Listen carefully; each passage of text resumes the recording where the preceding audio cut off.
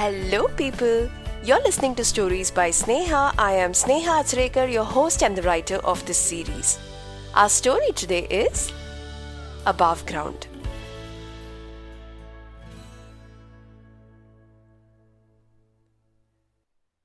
This October heat, the AC in my room is so overworked these days. My room smells of some weird gas. I told Ashok to get it checked, but he pays no heed to me. So I haven't switched on the AC for 2 days now. I barely get sleep at night. The fan makes so much noise when it rotates. Ashok isn't getting that checked either. I told him it's not been functioning well. He doesn't care. All he cares about is that Hema. He keeps frequenting her room. Yet another source of noise in the night, keeping me awake. I'm telling you that Hema is one. It was extremely hot this afternoon. I so wanted to sleep, but I feel so scared. If I switch on the AC, it may just leak some more gas, and what if that gas is inflammable? I can't sleep with the fan switched on. They need to inspect the nuts and bolts on its wings. Streams of sweat were running down my back. They haven't given me another book since so long. I finished reading this book here for the 117th time this afternoon. The heat became unbearable around 3 o'clock. My head began hurting. Sweat drenched my hair. So I went in for a shower. It was such a relief to feel the cold water trickling down my body. The whole bathroom was filled with steam rising out of my body. This soothing aroma of Claire's. Sometimes I wonder if it's just childhood nostalgia about the scent of that soap.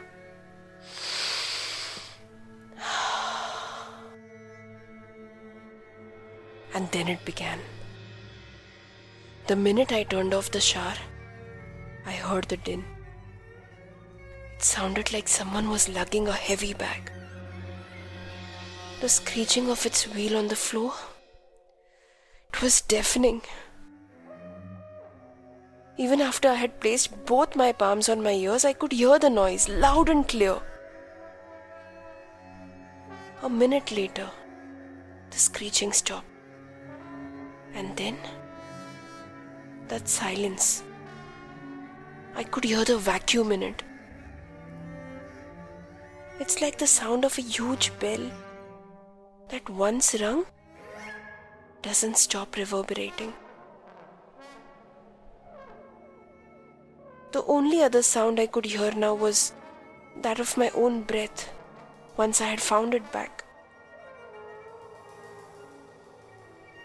I knew what was going to happen next. They do that every afternoon. I wore my clothes in a jiffy and went slow on the knob of the door. Outside it was pitch dark. But had I stayed inside, they would lock me there forever. I had to step out of the shower. I walked ahead of me through the corridor that leads towards the auditorium. I kept my eyes lowered, but I knew they were watching me. With every step I took, above my head I could see that faint ray of light, and it kept falling on the path ahead of me.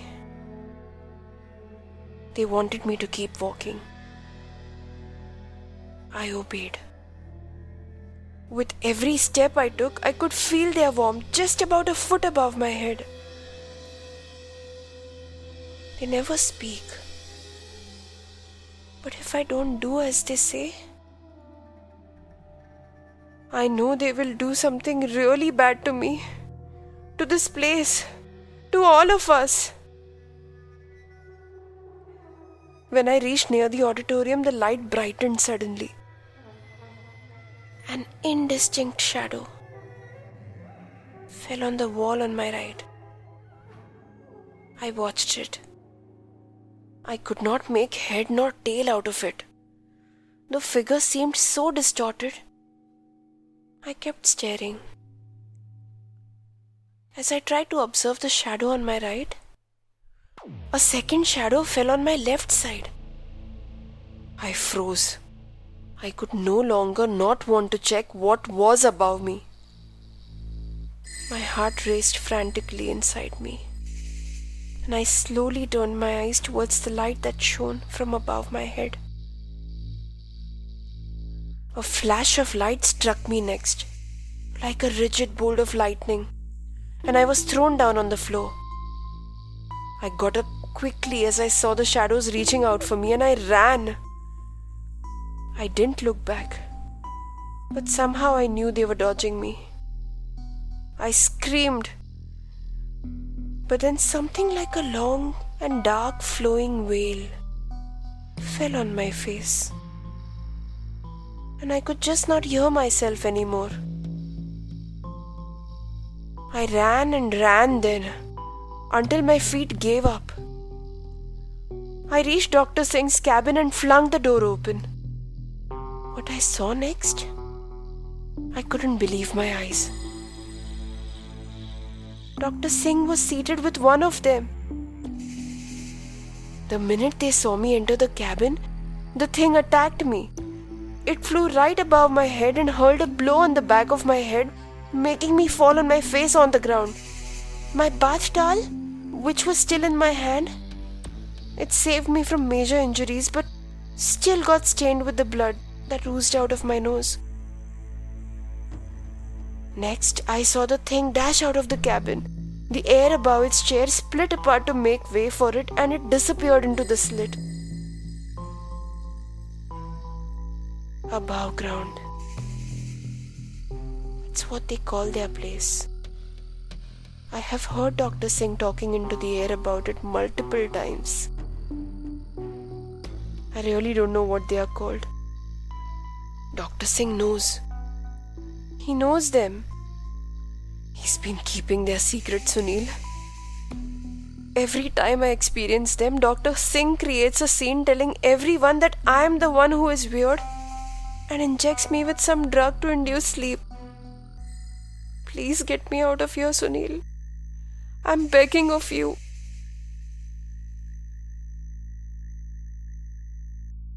Janvi wept bitterly from behind the bars that stood between her husband and her. Sunil took a step away from her, stunned at the hysteria, as she began to bang her palms first and then her head on the iron bars of her room, in an attempt to break free and out of the prison. A few attendants came ahead to control the woman, followed by Dr. Singh, who injected her with the sleep-inducing drug again. Sunil watched helplessly as his wife began losing her conscience and was helped into the bed by one of the helpers. Dr. Singh gestured that it was okay for Sunil to step inside the room, as Janvi was sedated now and apparently harmless. As she lay heavily on the bed, she continued to plead to Sunil. I'm not retarded, Sunil.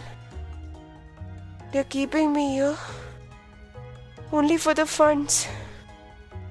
Trust me. Dr. Singh knows everything about those people. About above ground. Please don't leave me alone here. These people will make me mad. Saying so, Janvi fell asleep.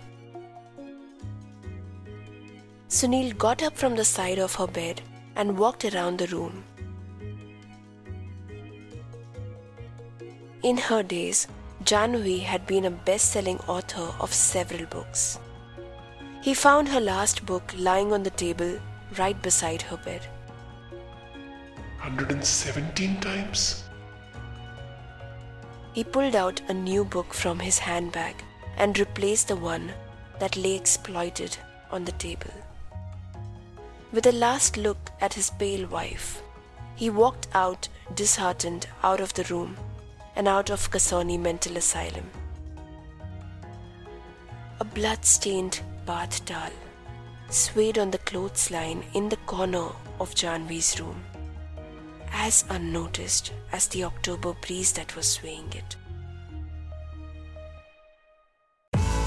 Hey, I hope you liked the story. If you like this podcast, don't forget to reach out to me with your feedback. You can follow me on my Instagram handle at the.agathist. If you have a story to tell, drop me an email on storiesbysneha@gmail.com. I'll see you soon with the next story, only on Stories by Sneha. Bye.